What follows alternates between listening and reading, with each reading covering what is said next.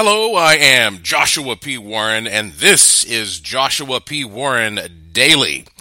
Well, yesterday I was talking about cats and whether or not cats are of the devil. And so today I'm going to talk a bit about dogs.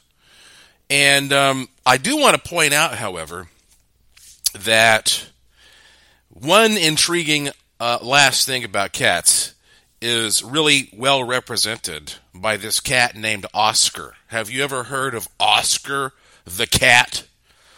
Oscar lives in a nursing home in Rhode Island, and he has this uncanny ability to predict when someone is about to die. And this is not just a legend. This has been confirmed by scientists. He has now predicted at least when 100 people, I think it's over 100 people, are going to die. And they say it's very simple. He has the same little routine. He comes right up to the person and he just lays down and curls up next to them. And then everybody's like, oh, here we go. And then the person passes away. And so if you are in this nursing home and you see Oscar milling around, you're like, get the hell away, Oscar! It's like in South Park when Cartman goes, stupid kitty! You want Oscar to get the hell away from you. And I was being interviewed one time by a show on Animal Planet, and they said, how do you think Oscar does this? And I said, well, we are used to thinking of our cats and dogs as our friendly little pets, but they are the product of millions of years of evolution, and they are predators.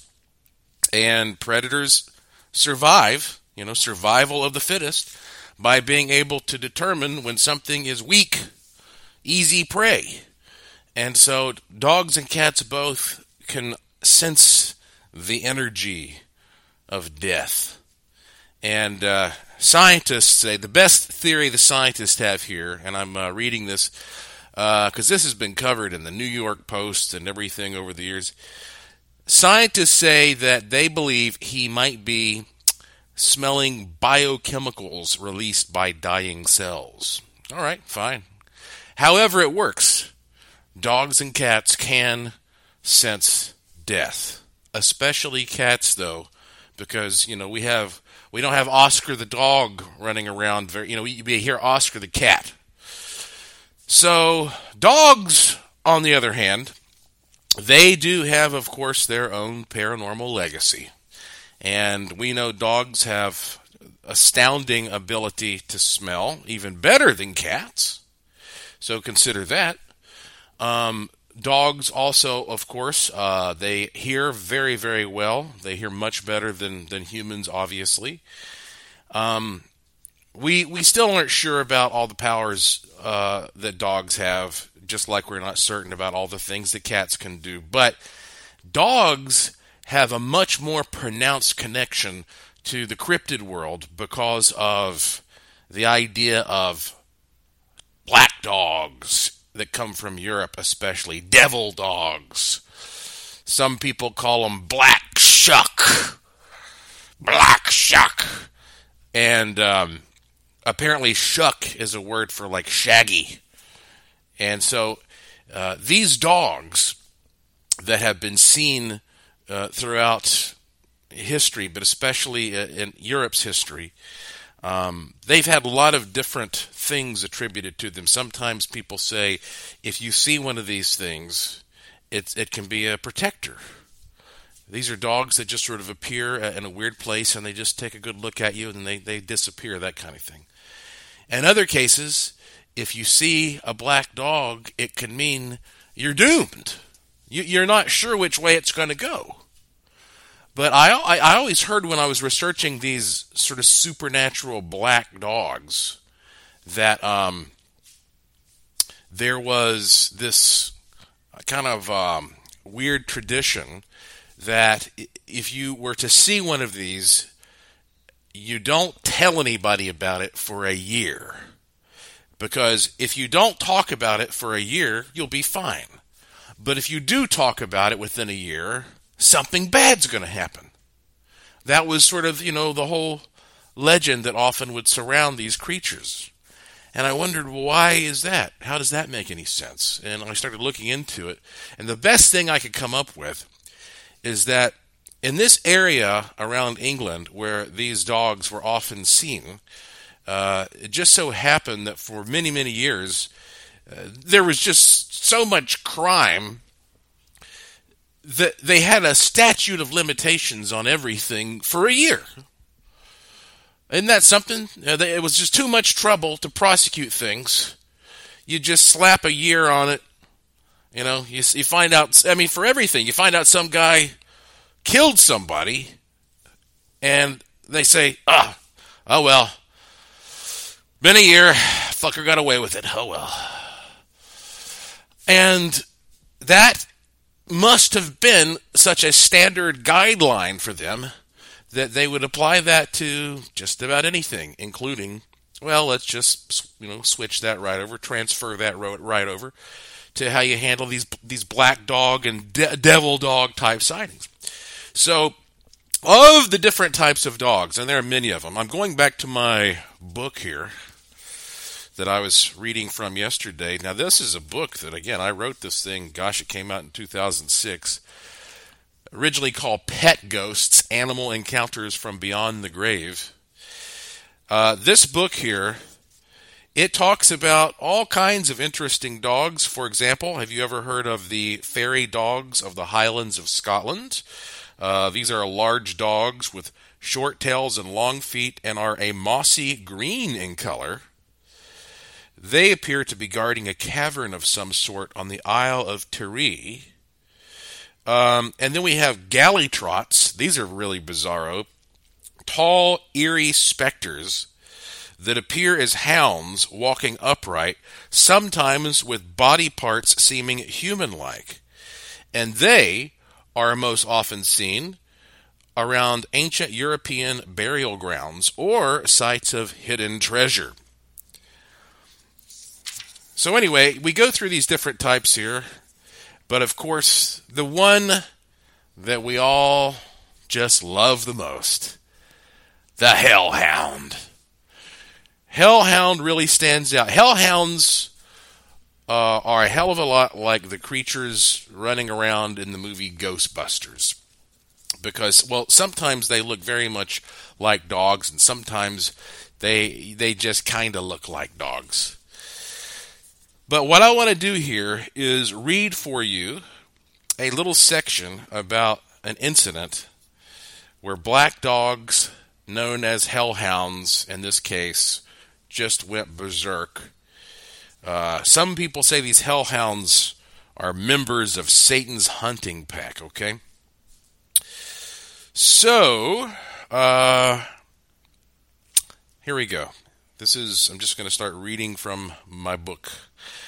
Though the earliest report of a black dog probably came from France in 856, that was a creature that briefly appeared during an evening church service with eyes glowing when the room's torches suddenly extinguished. The most outstanding early experiences were in England, especially August of 1577. Strangely enough, these encounters also occurred during church services. Now, the creature in France harmlessly appeared and disappeared, and we have no clear understanding of its implications. But the animal that interrupted a stormy Sunday morning service in Bungay, England, was certainly a hellhound. Without explanation, the beast, physically described as a typical giant raven dog with blazing eyes, appeared in an aisle of St. Mary's Church and violently sprung on a member of the congregation. By the time the hysterical patrons realized what was happening, at least 3 members of the church were dead, some with throats and limbs torn away, some crushed by fallen masonry due to the leaping beast's weight, and others scorched and shriveled by the phantom's energy. The region's storm churned with, according to Abraham Fleming's pamphlet of the day, quote, "Darkness, rain, hail, thunder, and lightning as was never seen the like," end quote. Shortly thereafter, a black dog, perhaps the same one, interrupted another church at Blytheburg in Suffolk, only around 10 miles away. Mauling and murder continued there, and once its bloodthirsty work was done, the powerful hound galloped out a door, leaving a deep black burn mark on the surrounding wood. An old verse records the Bungay event. "All down the church, in midst of fire, the hellish monster flew, and passing onward to the choir, he many people slew." These kinds of stories are particularly interesting. The incident at Bungay made such a realistic impact that the hellhound was incorporated into the town's coat of arms. And to this day, the supposed burn marks can be seen at Blytheburg. The dog's purported ability to savagely kill, and its having a heavy weight, heavy enough to destroy parts of the Bungay building, undeniably implies its solid existence in our physical realm. However, the fact it severely burned humans and the wooden doorway, plus the sheer scope and magnitude of its chaotic destruction and mysterious origin, are not consistent with any known normal animal. This curious combination of, dare we say, natural and supernatural qualities makes it extremely difficult to understand such a being. Regardless of whether or not such beasts spend most of the time in some other realm non-physical to us, when they do assume a presence in our realm, they are absolutely tangible and even augmented by physical powers misunderstood by present scientific views. They are certainly phantomals, and yet phantomals are not exclusively non-physical. On the contrary, they seem to shift between the frequencies of our physical dimension and others. Fully interactive participants in whatever realm they occupy at any given time. And then I go on to talk about other bizarro creatures like the Vulharand, which is seen in South Africa. Omen of doom, etc., etc. To me, when I read stuff like that, by the way, not bad, huh? That's a pretty well-written book. When I read stuff like that, when I research stuff like that, I think to myself, these creatures, they look enough like a dog that we can recognize them as a dog. That's the closest thing we come up with. But they have these abilities that are not like a normal dog, and so it makes you think that they sort of evolved in a parallel dimension that is similar to ours, but just a little different. And that they're allowed to sort of pass over here from time to time. Very interesting that these incidents often occur in churches. Very interesting that they often occur during a thunderstorm, which mixes up everything, the imbalance of electrical charges, throwing things off. Wow, you could really go on and on just digging deep into what that's all about in and of itself.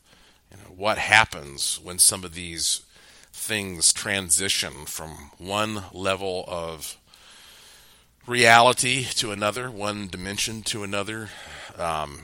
We can toss these words around easily, can't we? Dimensions, realities, parallel, this and that.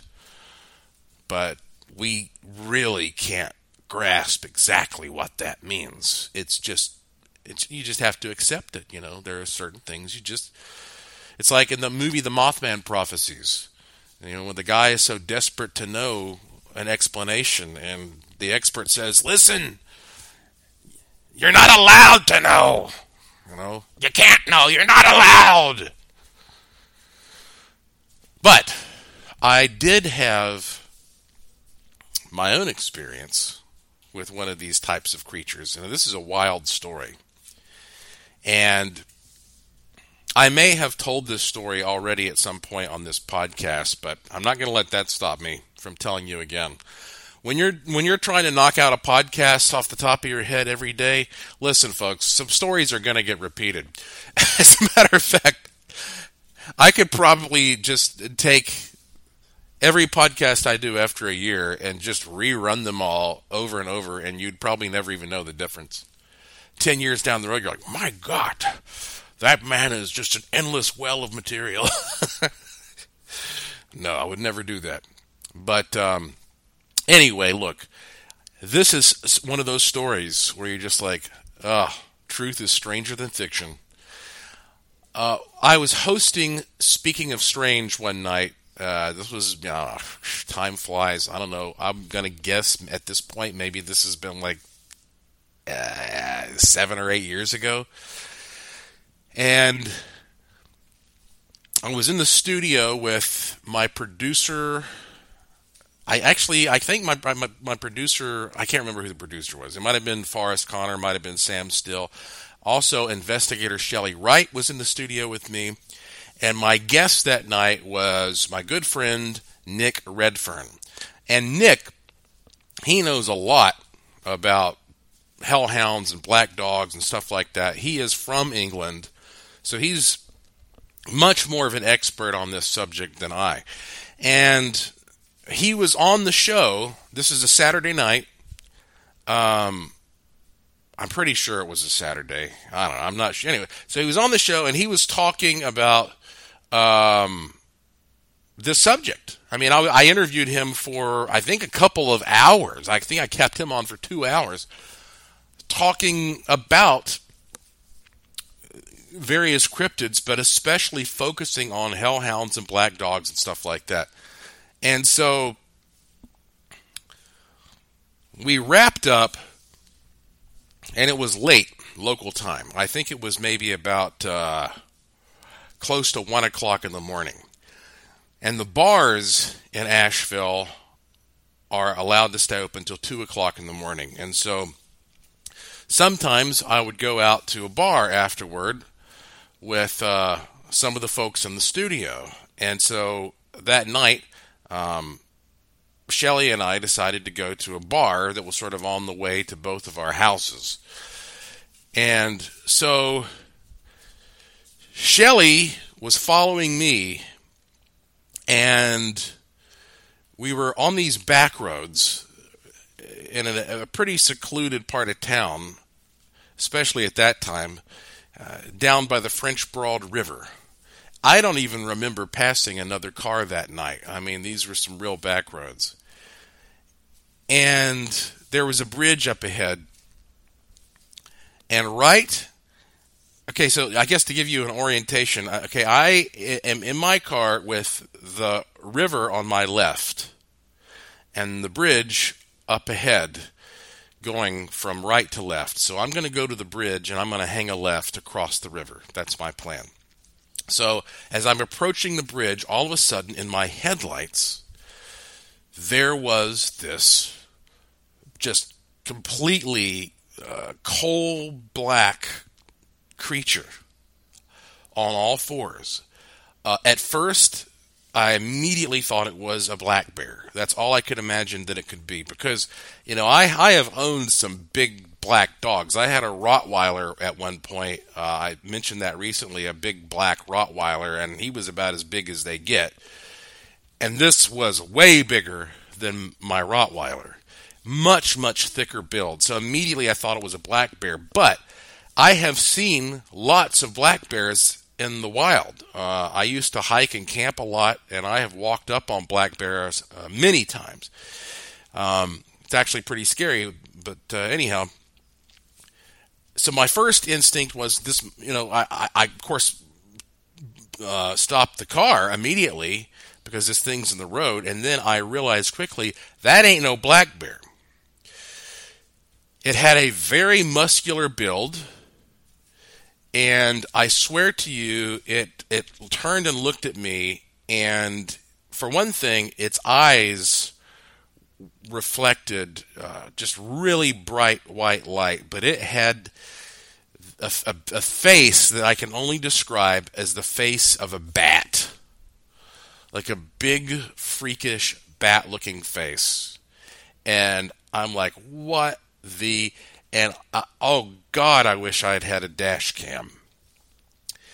So, at this point, of course, I'm stopped in the middle of the road because I'm not yet at the point where I'm going to turn left. So, I know that Shelly is thinking what's going on, and I'm hoping that she's seeing this as well. But the creature wasn't there very long. It took off toward the river, and I jumped out of the car, which shows you this was a dangerous-looking thing, but I did not feel threatened or frightened by it.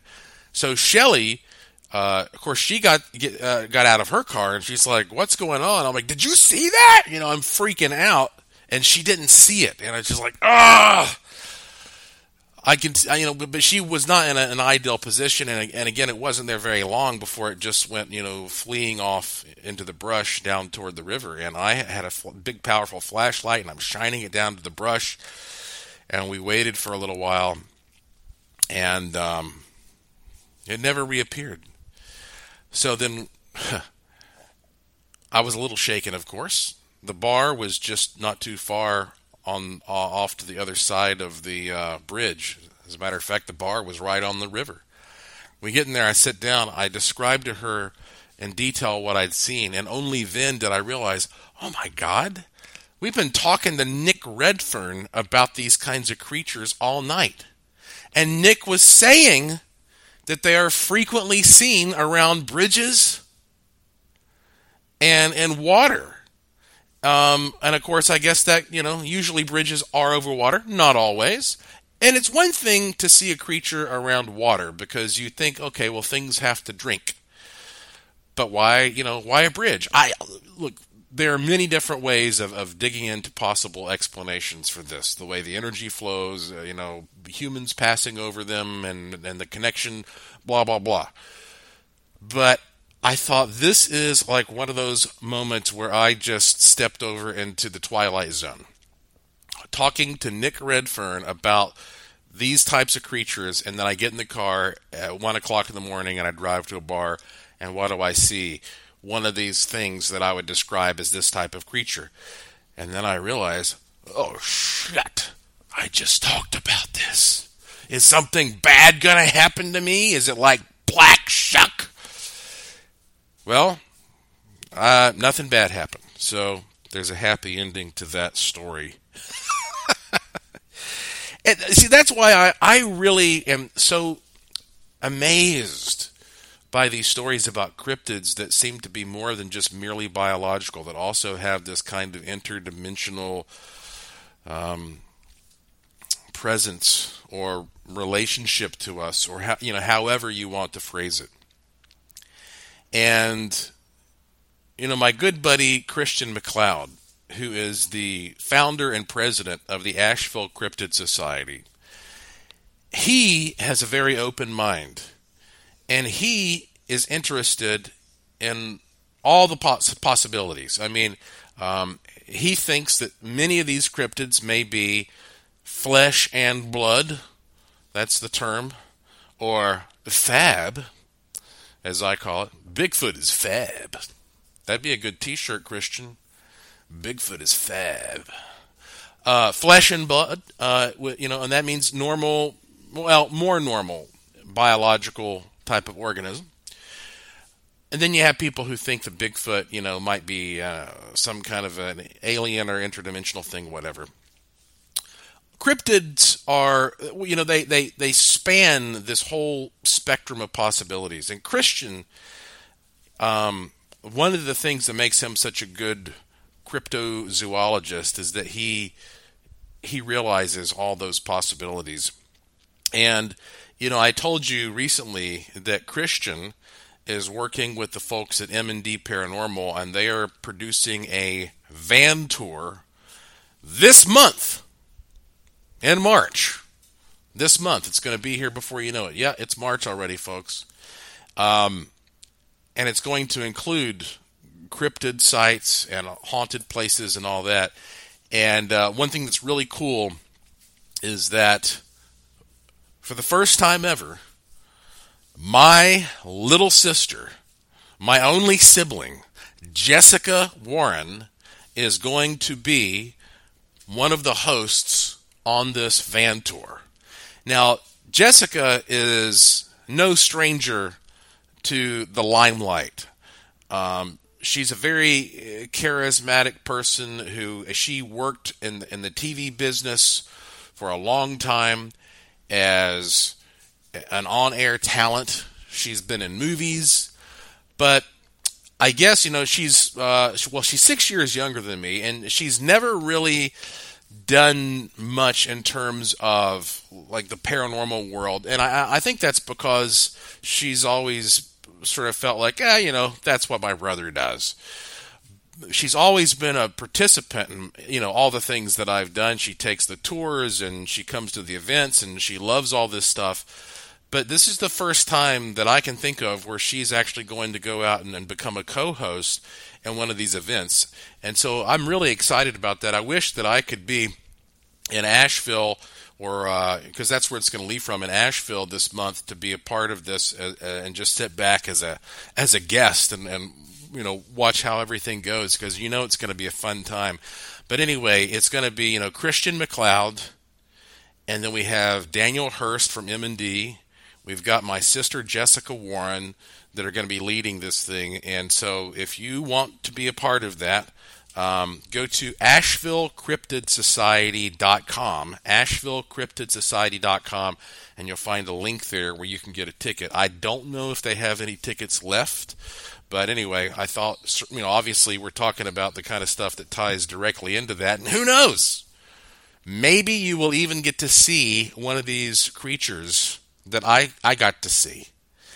I sure hope they have a dash cam on the van, though. So anyway, look, I believe that's going to be it for today.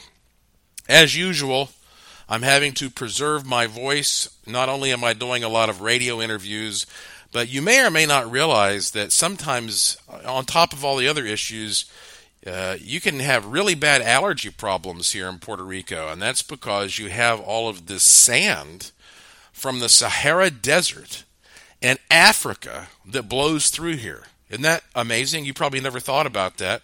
There are beaches around Puerto Rico that are red because there is so much sand from the Sahara. In fact, this area that I'm in right now is part of what's called Cabo Rojo, or the Red Cape. And that's in part because of all this sand from the Sahara. So this sand comes through. And, oh man, you wouldn't believe how this can mess up your sinuses and all that. So anyway, look, folks, here's the bottom line. Whatever your interests are, I hope that if you like this podcast, you'll share it with all of your friends. It's always free. It's always short. It's called Joshua P. Warren Daily because I try to do one for you on a daily basis. And if you go to my website, joshuapwarren.com, there is no period after the P. Go to joshuapwarren.com. You're going to find a lot of things that you're going to like, I guarantee you. If you like this podcast, you'll find things there you will like. Click the link to the Curiosity Shop. Click the link to my big event coming up in Las Vegas in May. That is going to be here in no time. And right there on the homepage at the top, you'll find a little red-looking box that you can click that'll take you to these podcasts that go back now all the way to October. And so you can subscribe there through various means, or you can follow me on Twitter, and I will tweet when a new one is available. Twitter handle being at Joshua P. Warren. All right, my friends, thank you for listening. Thank you for your support.